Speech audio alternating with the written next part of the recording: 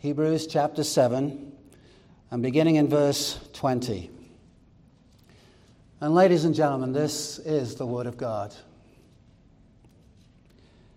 And it was not without an oath, for those who formerly became priests were made such without an oath. But this one was made a priest with an oath by the one who said to him, "The Lord has sworn and will not change his mind. You are a priest forever." This makes Jesus the guarantor of a better covenant. The former priests were many in number because they were prevented by death from continuing in office. But he holds his priesthood permanently because he continues forever. Consequently, he is able to save to the uttermost those who draw near to God through him, since he always lives to make intercession for them. Let's pray together. Great God, like my namesake Samson of old, Lord, I ask that you would once again help. Come in your power. As hands are placed on the pillars, bring down the temple of the enemy in our minds. We may see your truth, be delivered by that truth. For as we continue in the word, then we are true disciples and will know the truth. The truth will set us free. We ask this in the name of the Lord Jesus. Amen. Please be seated. I wonder if a fish knows that it lives in water. What goes through the mind of a fish? I'm sure when it gets out of water, it longs for the water. But while it's swimming in the water, does it know it's living in the water? And do we in the Western world know how dark it is all around us? We may think we are sophisticated. We've got everything. We've got all kinds of technology. We think we are so advanced. But spiritually speaking, without God's word, we live in vast, deep darkness. Here's something I wrote in my book on the five solas, quoting Psalm 119, verse 130. "The entrance of thy words giveth light; it giveth understanding unto the simple." Light dispels darkness. When the light of God's word shines into places of spiritual and cultural darkness, it transforms people, families, and nations. It does not matter how long the darkness has persisted. When light appears, darkness, like a hostile renegade, usurper to the throne, must submit, bow its head, and walk away in shame. Again, light dispels darkness. The entrance of God's word brings light. Darkness is the shared experience of a people without light. Such was the case before the Protestant Reformation. The Bible was not known. In its place, religious superstition, tradition, and falsehood reigned. The Reformation brought God's word and the gospel back into the hands of the masses. Man-made traditions that had kept the people in bondage for centuries were now exposed for what they really were. Entire nations held captive by the powers of darkness were now exposed to the truth. Dramatic change occurred. Outside the book of Acts in the New Testament, there has not been a greater move of the Holy Spirit in the history of the church. Our world would never be the same. A Latin phrase, post tenebras lux, captured the unfolding historical drama, meaning after darkness, light. As the Bible came to be read in the common language of the people, the great central truths the Bible proclaimed were recovered, often at great cost to those who came to embrace them. End of quote. Martin Luther was a man who lived in darkness, and before the light of God's word broke in upon him, he lived in that darkness, and great was that darkness. He was pursuing studies in law when, in a thunderstorm adjacent to the town of Stottenheim in Germany, a lightning storm really affected him. The lightning bolt came very close to him. He thought he would die. He did not think he would survive. He feared God as a judge and cried out, "Save me, St. Anne, and I will become a monk." That's not the normal response to being in danger in such a way, but that was his honest cry. "Save me, St. Anne, and I will become a monk." Fearing for his life, he cried out to St. Anne, St. Anne being the patron saint of miners. M-I-N-E-R-S. His father, Hans, was a mine owner. Luther came from a mining family, and so it seemed natural to cry out to the patron saint of miners for deliverance. His life was indeed spared, and true to his vow, within days he entered the monastery. The rest, as they say, is history. He joined an Augustinian monastery.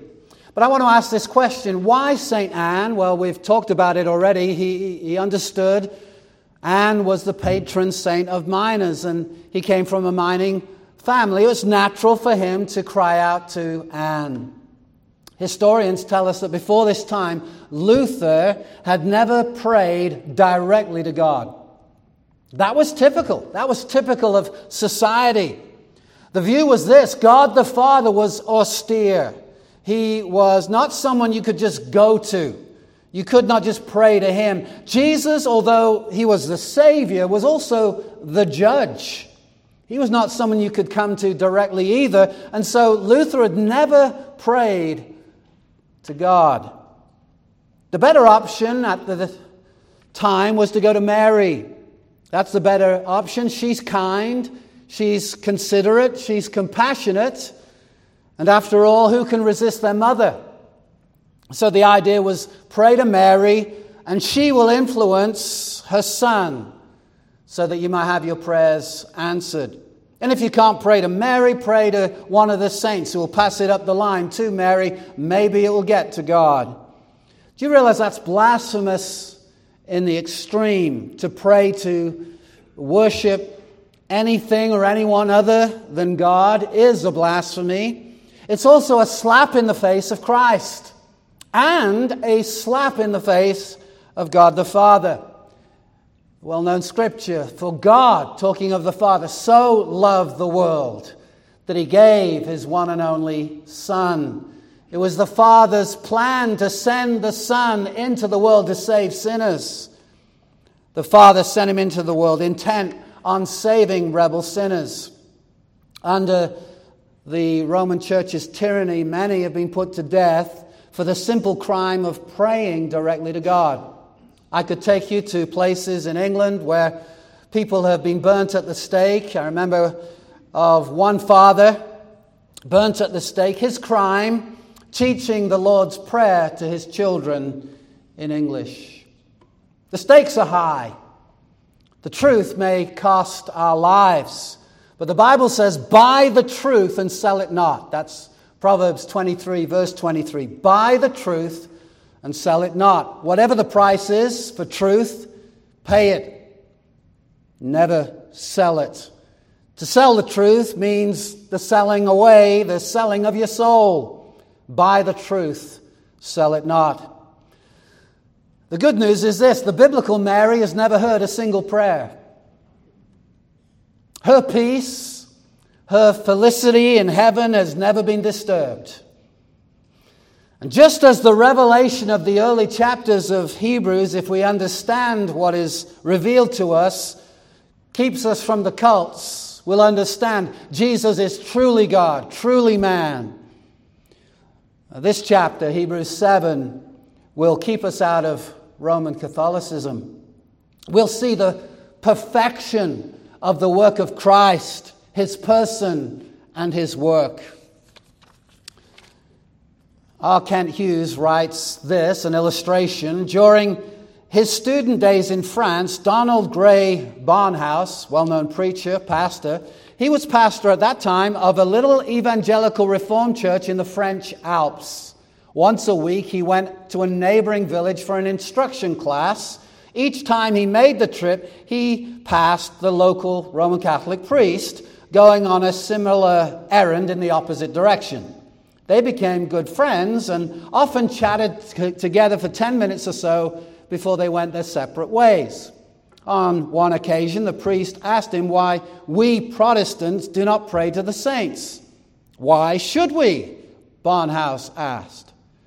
The priest launched an illustration of the way one might get an interview with the president of the French Republic.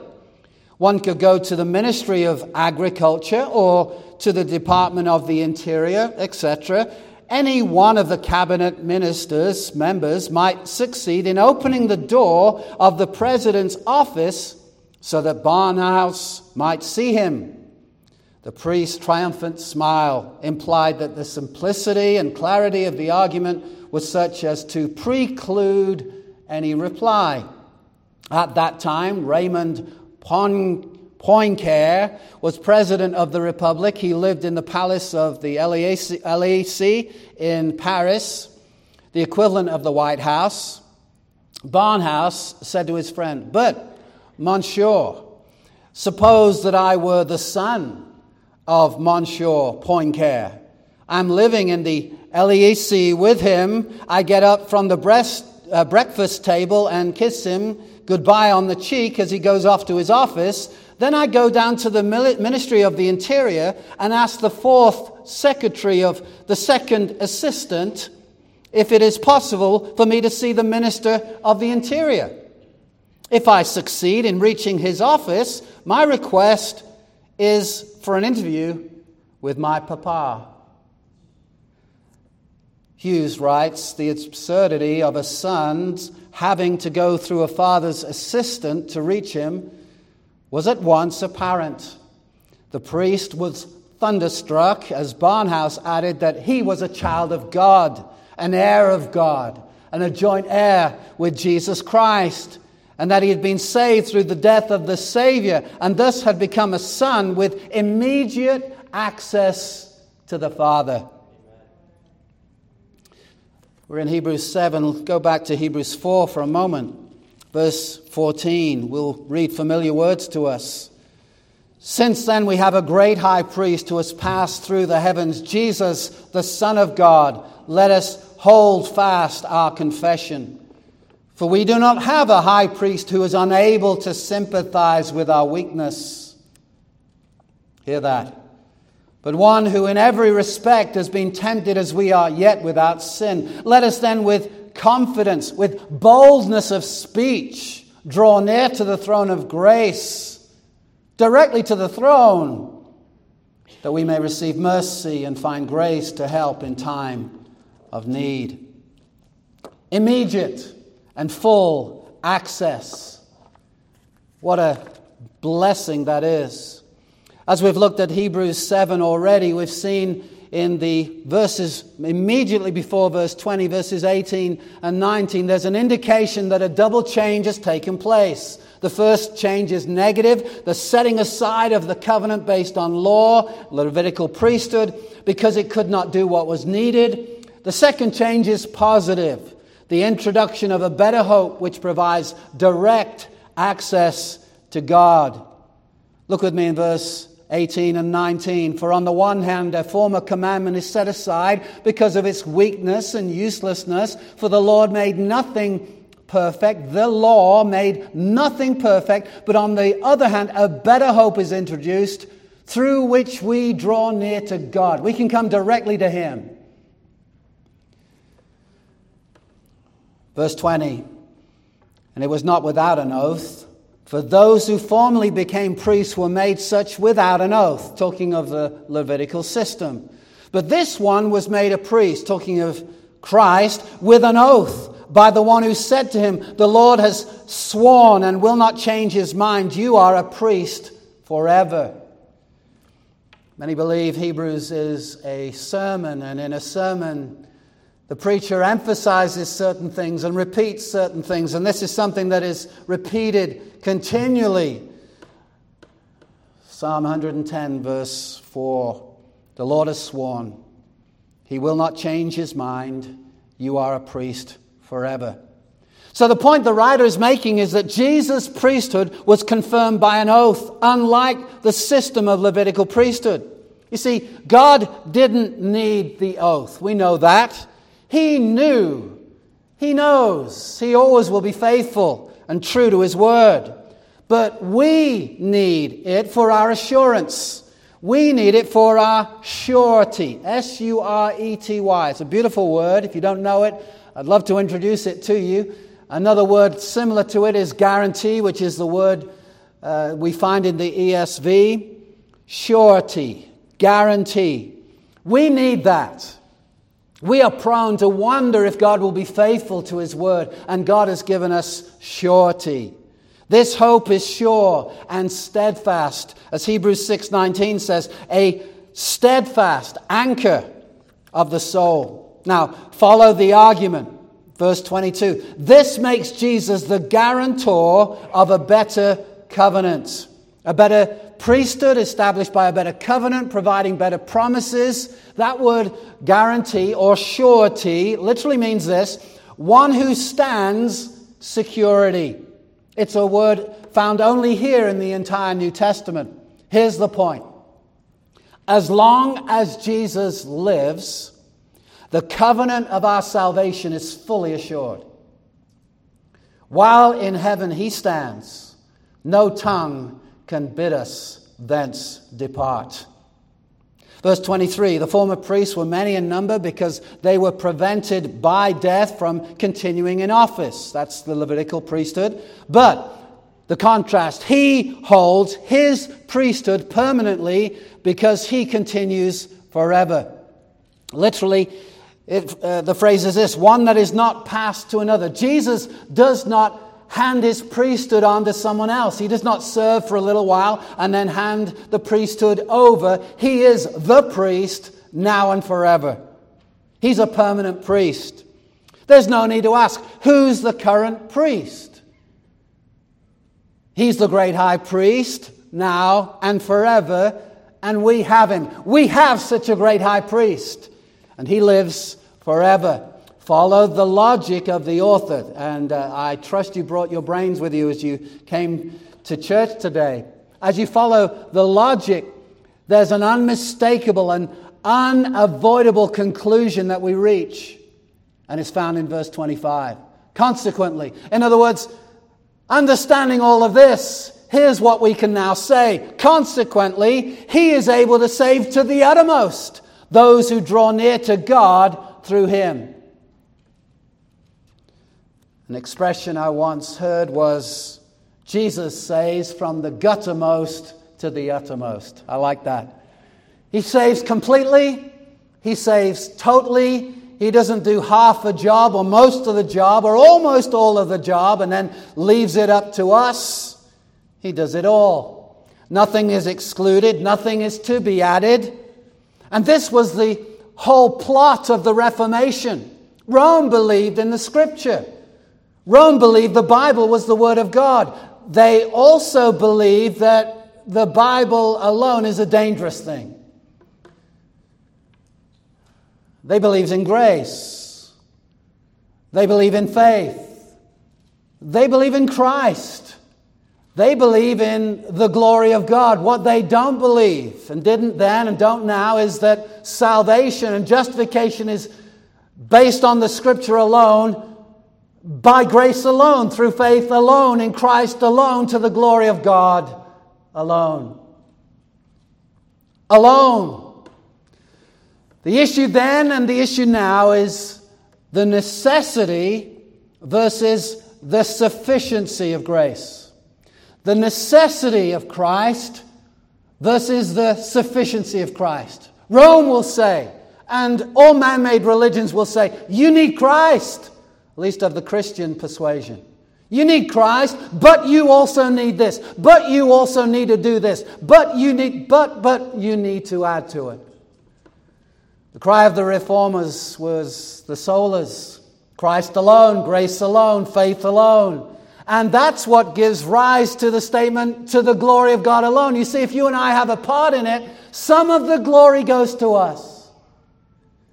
If you're around the throne and you talk with someone, a fellow heavenly citizen and ask, why are you here? You're not going to hear, well, it was, I don't want to keep it, well, I'm going to keep it low, keep it quiet, but it was my choice that got me here. It was my humbling of myself. You see, my twin brother heard the same gospel, and I guess I had more humility than him. That's why I'm here. No. We were blind, we were deaf, we were dead in trespasses and sins. We couldn't hear, we couldn't see. We were not just short-sighted, we were blinded. We were not just short of hearing, we were deaf. We could not hear His word. We were not just a little bit sick or even mortally sick. We were dead in trespasses and sins. And God raised us from the dead, gave us eyes to see, ears to hear. And we heard because of the effectual call of God. Just as Jesus at the tomb of Lazarus said, Lazarus, come forth. Lazarus was not cooperating. Jesus didn't enter the tomb beforehand and said, look, I've got this proposal. I'm going to raise you from the dead, but you understand, I can't do this without your consent. Will you fill in the form and say, yes, I agree to this, because you know I will not violate your will to stay dead. Nor did, after the resurrection, Lazarus immediately go and seek an attorney, a lawyer, because his rights were violated, his rights to stay dead. No, he was forever grateful for the mercy of God he received. And if Jesus had not named him Lazarus, everybody in the grave would have come forth. And if you're a Christian, you are that dramatic of a miracle. You may not have heard it with earthly ears, but Jesus has stood at the tomb of your dead heart and said, Malcolm, come forth. Jennifer, come forth. John, come forth. And you came. And that's why all the glory goes to Jesus for your salvation. All glory. But I responded, yes, after He made you alive.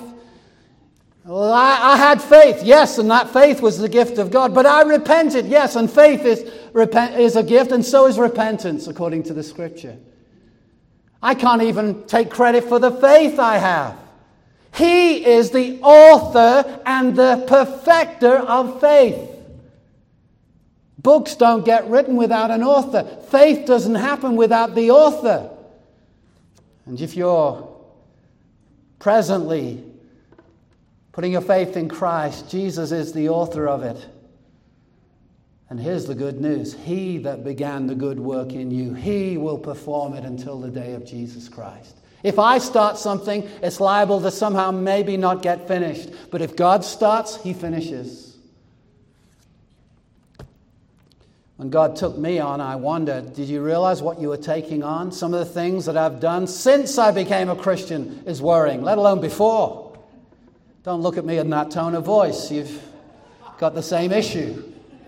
Something comes out of my mouth and it wasn't to God be the glory. Do you know what I'm talking about? In traffic. And I'm shocked. I didn't know it was in there. It's not as if God says, well, I'm shocked too. I had no idea that was still in you. But God took us on knowing the truth about you and the truth of what He will do in sanctification. He that began the good work, He will finish it.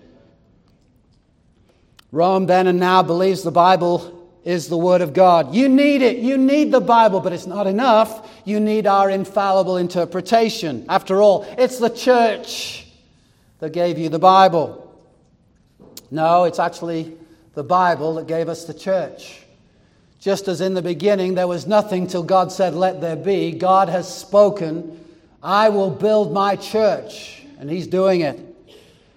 We believe in what is called the perspicuity of Scripture. Don't be put off by that big word. You see a perspex pulpit and it means it's a see-through pulpit. You can see beyond it. You can see what's behind it.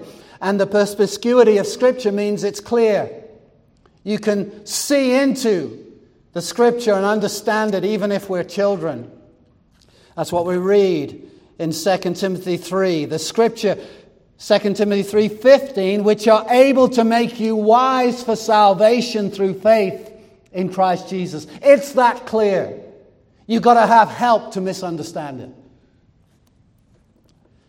And in that section, 2 Timothy 3, the message is the Bible equips God's minister, you Timothy, and anyone who serves the Lord, for everything he needs in ministry, whether it's evangelism, preaching, or counseling. The Bible's enough. That's why in 2 Timothy 4, the next verse is, as the herald of God, preach the word in season and out of season. In other words, preach it when the people like it, and preach it when they don't like it. Your job is to stay faithful and herald the word. But here's the message. Jesus saves completely. Jesus actually saves. Not merely that he makes people savable. He saves. And he does it eternally. No one is going to go into eternity and say, well, I was saved for a little while. For 10 years he saved me, but then I kind of lost it. No, he saves, and when he saves eternally. When true faith originates in the heart, it's because of the author who has brought that faith into being, and he will nourish that faith and cause even the most wayward sheep to come home. Peter was a true sheep. He denied Christ. Judas never was. He betrayed Christ. And Peter came back. Judas never did. Why? Because of Christ. You remember what Jesus said in Luke 22? Satan's desired to sift you like wheat, but I have what? Finish it for me. Prayed for you, that your faith will not fail. And when you have turned, strengthen your brothers. You see, our confidence is not our ability to hang on, but his ability to hold on to us. It's like a little boy with his father crossing the road. He's holding on to dear life to his father's hand, but we know, the father knows, if he loses his grip, it doesn't matter. The father has got him in his grip. Your life is hid with Christ in God, and he will hold you fast. How does he save? By means of his irrevocable, eternal priesthood. Because he lives forever, his priesthood is forever. Look at verse 25. Consequently, he's able to save to the uttermost, to the totality, completely. Those who draw near to God through him. You come to him, he saves you completely. Stare at those words. He's able to save to the uttermost those who draw near to God through him. We in the dark as Gentiles don't get it, but the Jews, the recipients of this letter, certainly would, the Jewish Christians. See, we know scriptures like John 14:6. I am the way, Jesus said, the truth and the life. No one comes to the Father except through me. And that is absolutely true. It must be broadcast to all the world. He's the way, the truth, the life. But if we understand it now in the light of Hebrews, he's the way because he's the high priest. He's the Savior. He's the one who is interceding. He's doing it all. No one's getting to God except by him because he's the only authorized high priest.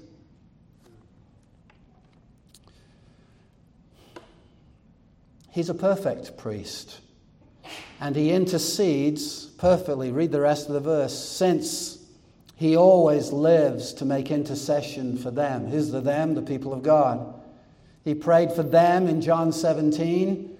I'm not praying for the world. I'm praying for those you gave me. And that's what he's doing now at the Father's right hand. Interceding for us. Hear these words, Romans 8. You know them. Verse 31. What then shall we say to these things? If God is for us, who can be against us? He who did not spare his own son, but gave him up for us all. Who's the all here? The people of God in context.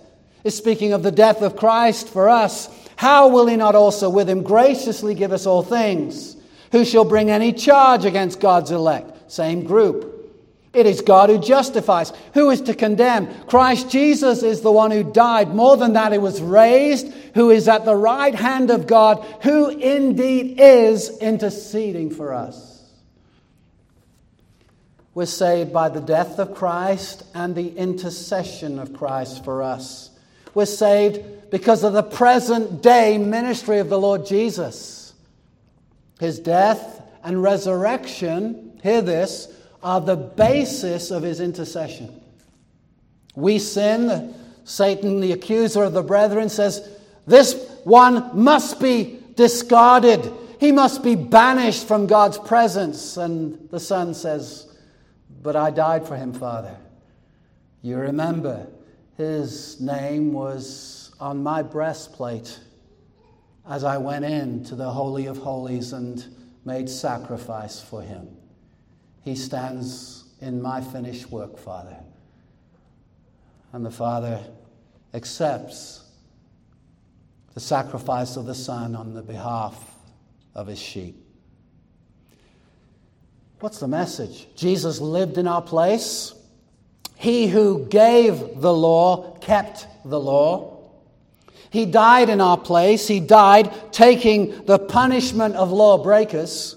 And he rose again. And his priesthood continues now and forever. He's the guarantee. He's the surety and intercessor. Do you see in verse 25 the word save and the word intercession? Both are in the same verse. Andrew Murray writes this, without ceasing there streams forth from him to the Father the prayer of his love for everyone and every need of those that belong to him. His very person and presence is that prayer, so closely and inseparably is he identified with those he calls his brethren. In the handout notes you'll see 14 contrasts between the Levitical priesthood and the Melchizedek priesthood. One of the items that needs to be said is when you're counting things in Scripture, one of the things that hallmark it being a Scripture is there's usually 7. If you find 5, you'll look for a 6, and then if you find 6, there's usually a 7th. And there are 14 contrasts here, which is 7 times 2. And I want this to excite you. Maybe you've never been excited by a list. As you go to the grocery store, are you really excited you've got a list of things to get? Maybe. Maybe not. But if you grasp this, you'll grasp what Hebrews 7 is all about. And as I've been in Hebrews 7 for some time, at least in my head, I'm loving Hebrews 7 in a way I've never loved it before, and I'm thinking it's the most amazing chapter. It's hard because I've lived in darkness. I didn't grow up in Israel. To Israel was given the oracles of God. That didn't happen when I grew up in England and as I grow up here. We live in darkness, but Hebrew people were raised at least in a culture where God's word was available. Thank God for Christian homes and families that turn the tables on that. But that's not always the case. Hebrews chapter 7 lists 14 contrasts. Number 1, seen in verses 1 and 2 and verse 14. Mel, which is short for Melchizedek. I know you knew that. Melchizedek, his priesthood and kingship are combined. The Levitical system, the priests came from the tribe of Levi, kings from the tribe of Judah. No interchange was permitted. Second, seen in Genesis 14:18, Melchizedek gave Abraham bread and wine, which were emblems of the new covenant. You read of that in Matthew 26, not previously given by Abraham. In the Levitical system, Levi in Abraham only gave back to Israelites part of the sacrifices previously received from them. We've dealt with that in the early verses of Hebrews 7. The third contrast, verse 2, 4, and 9. Melchizedek received tithes from Abraham. Levi paid or gave tithes through Abraham. Fourth, verse 3, and then verse 23 and 24. Melchizedek, due to an indestructible life, a permanent priesthood is established, which is never passed on to others by succession. In the Levitical system, because of mortality, it's only a temporary priesthood. You serve for a while, then you're gone, and you have to pass it on to someone else. Fifth, verse 6, Melchizedek, does not trace genealogy from Abraham. In the Levitical system, you must, to be a priest, be descended from Abraham. 6. Verse 6, Melchizedek blessed Abraham, therefore is greater. In the Levitical system, they owe their blessing to Abraham, and that system is therefore less. 7th, verses 11, 19, and 28, Melchizedek provides direct access to God and perfection. In the Levitical system, it could not provide direct access or perfection. It was a temporary covering. It was pointing to perfection that was to come. 8. Verse 16, Melchizedek established by the power of an indestructible life, talking of his priesthood. The Levitical priesthood established on the basis of a physical requirement. These are all things we've gone over. Number 9, verses 20 and 21, Melchizedek appointed with God's oath. The Levitical priesthood appointed without an oath. 10, verse 22, Melchizedek's priesthood is bringing in a superior covenant. Levitical covenant is an inferior covenant. Number 11, verses 23, 24, Melchizedek, one priest who is all sufficient. The Levitical system, many priests, and because of death, never sufficient. 12, verse 25, Melchizedek, able to save completely and forever. Levitical system, unable to save. 13, verse 27, Melchizedek, there's no need to offer sacrifice for his own sins. Jesus had no sins. The Levitical priest needed to sacrifice first for their own sins. And lastly, number 14, verse 28, Melchizedek, God's perfect son. Levitical priest, a man with human frailty and weakness. I don't know if that excites you, but those 14 points are remarkable, especially for Jews. I've said it before, and it's so profound. Hebrews was written to Hebrews. They get it. And as they're reading this may not knock your socks off, but Jews are amazed by this, because this is flawless logic. These 14 points stand and shows the superiority of Melchizedek's priesthood based on 4 verses of the Old Covenant, and that's where the writer plunges in. It's dramatic, and if we follow the logic of the author, we'll be more than excited by this. This is a list to put on your refrigerator. This is a list to go over and over to realize the technicolor redemption that God has given us. What a great high priest we have. He is better, so far superior than anything of the Levitical system. Jesus and his present day ministry of high priest is what secures and guarantees our salvation.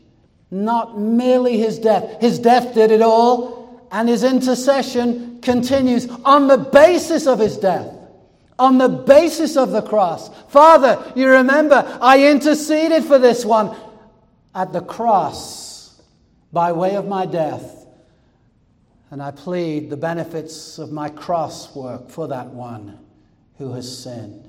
That's why scriptures that we now can recite come alive to us. If we confess our sins, he is faithful and just to forgive us our sins and cleanse us from all unrighteousness. Why? Because of the greatness of the sacrifice. Because of the greatness of our interceding high priest. I have a friend in Ireland who was just recently out in the Hebrides, islands off Scotland, for 2 months as a vacation. One of the churches he and his wife visited was supposedly a Reformed church, but sometimes the name on the door doesn't mean that they understand the Reformed faith. And at the Lord's table, though the sermon had included the gospel, it seemed as if The preacher, according to the testimony of my friend Graham, he was trying to exclude people from the table at a vast rate. He was telling people why they don't qualify. You need to be this, you need to do that, and have you looked inside? And there's a phrase that is well used, and it's right. For every inward look, take 10 looks at Christ. It was as if it's the other way around. For every look at Christ, take 10 looks within.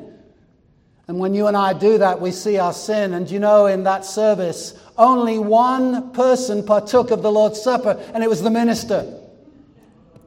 He's the only one who qualified. No. The gospel is for all those who believe, plus nothing. Come, you sinners, come to Christ. What a faithful Savior. What a dramatic redemption He has secured for all those who believe in Him. He's able to save completely those who come to God by Him. That's the message. Come to Him. He has done it all. He has made salvation secure. Not just possible, secure, guaranteed. Because Christ has gone to the cross. He has made full payment for sin. He bore our sins in His body on the tree.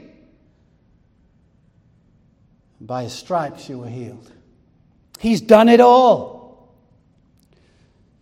Jesus prayed for Peter knowing he would undergo the severest trial of his life. Have you ever gone through something?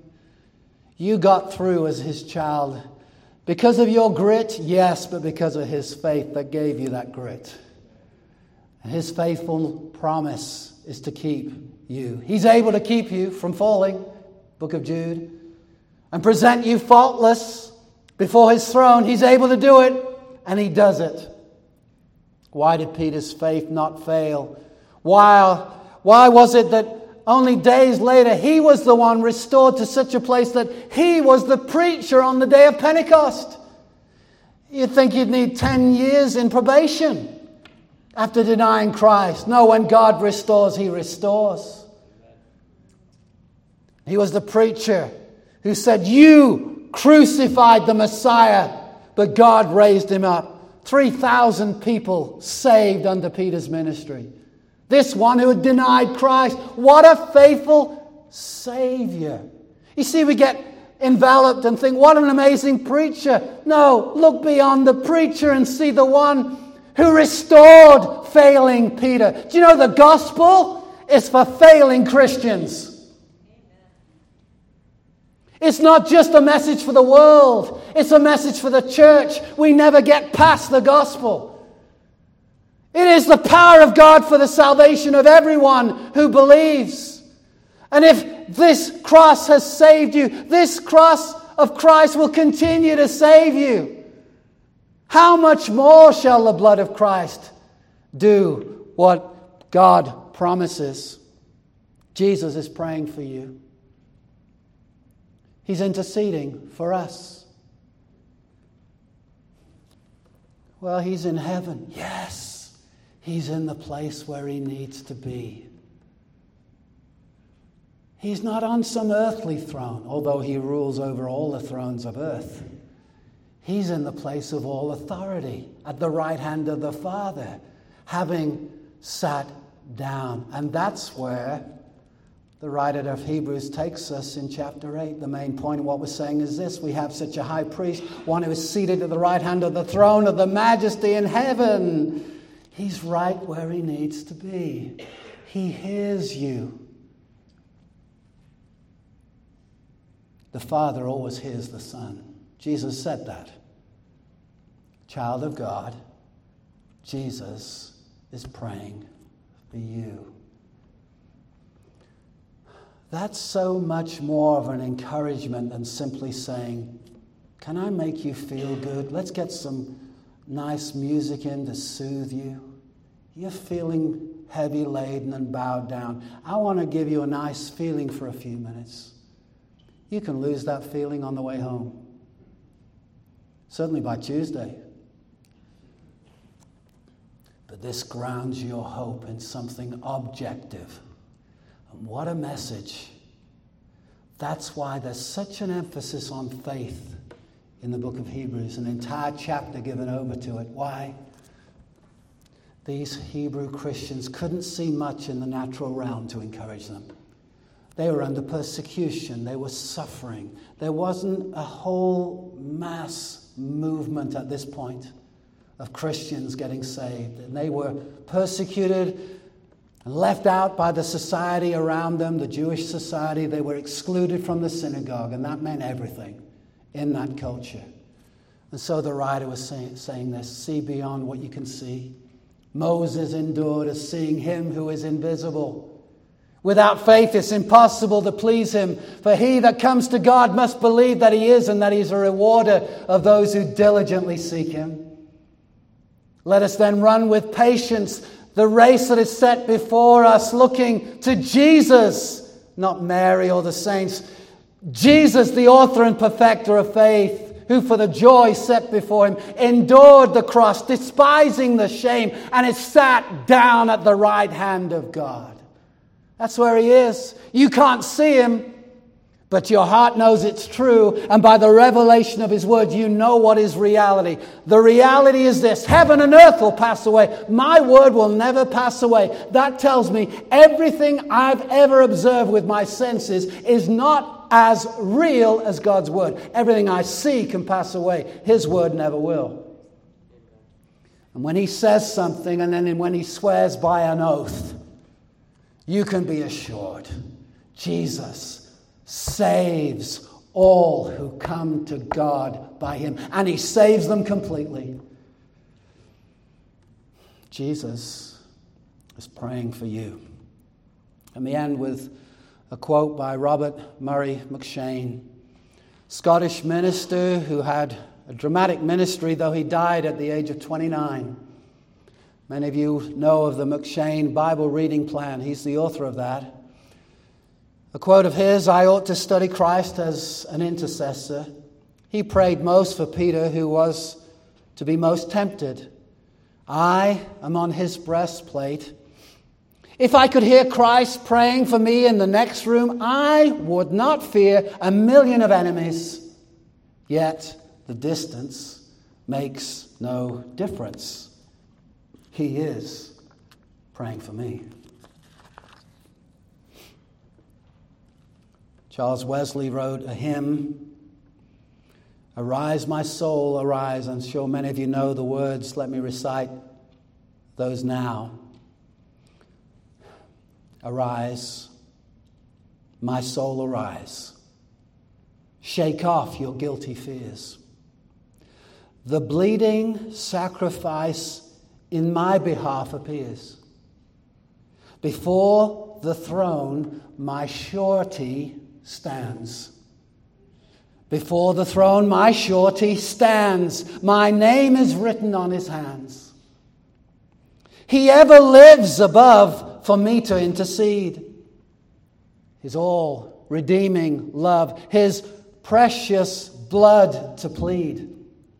His blood atoned for every race. His blood atoned for every grace, and sprinkles now the throne of grace.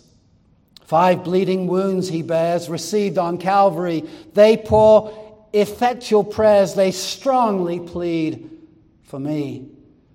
Forgive him, oh forgive, they cry. Forgive him, oh forgive, they cry. Nor let that ransomed sinner die. Let's pray. Lord, inherent in all of this is the wonderful gospel. The Father sent the Son into the world to be born of a virgin, live a sinless life, die an atoning death, be raised from the dead, be seated at the place of all authority, having sat down, accomplishing all you set him out to do. And anyone who repents and believes this good news is forgiven and justified now and forever. What a gospel. Write this truth on our hearts now and forever. We have a forever high priest.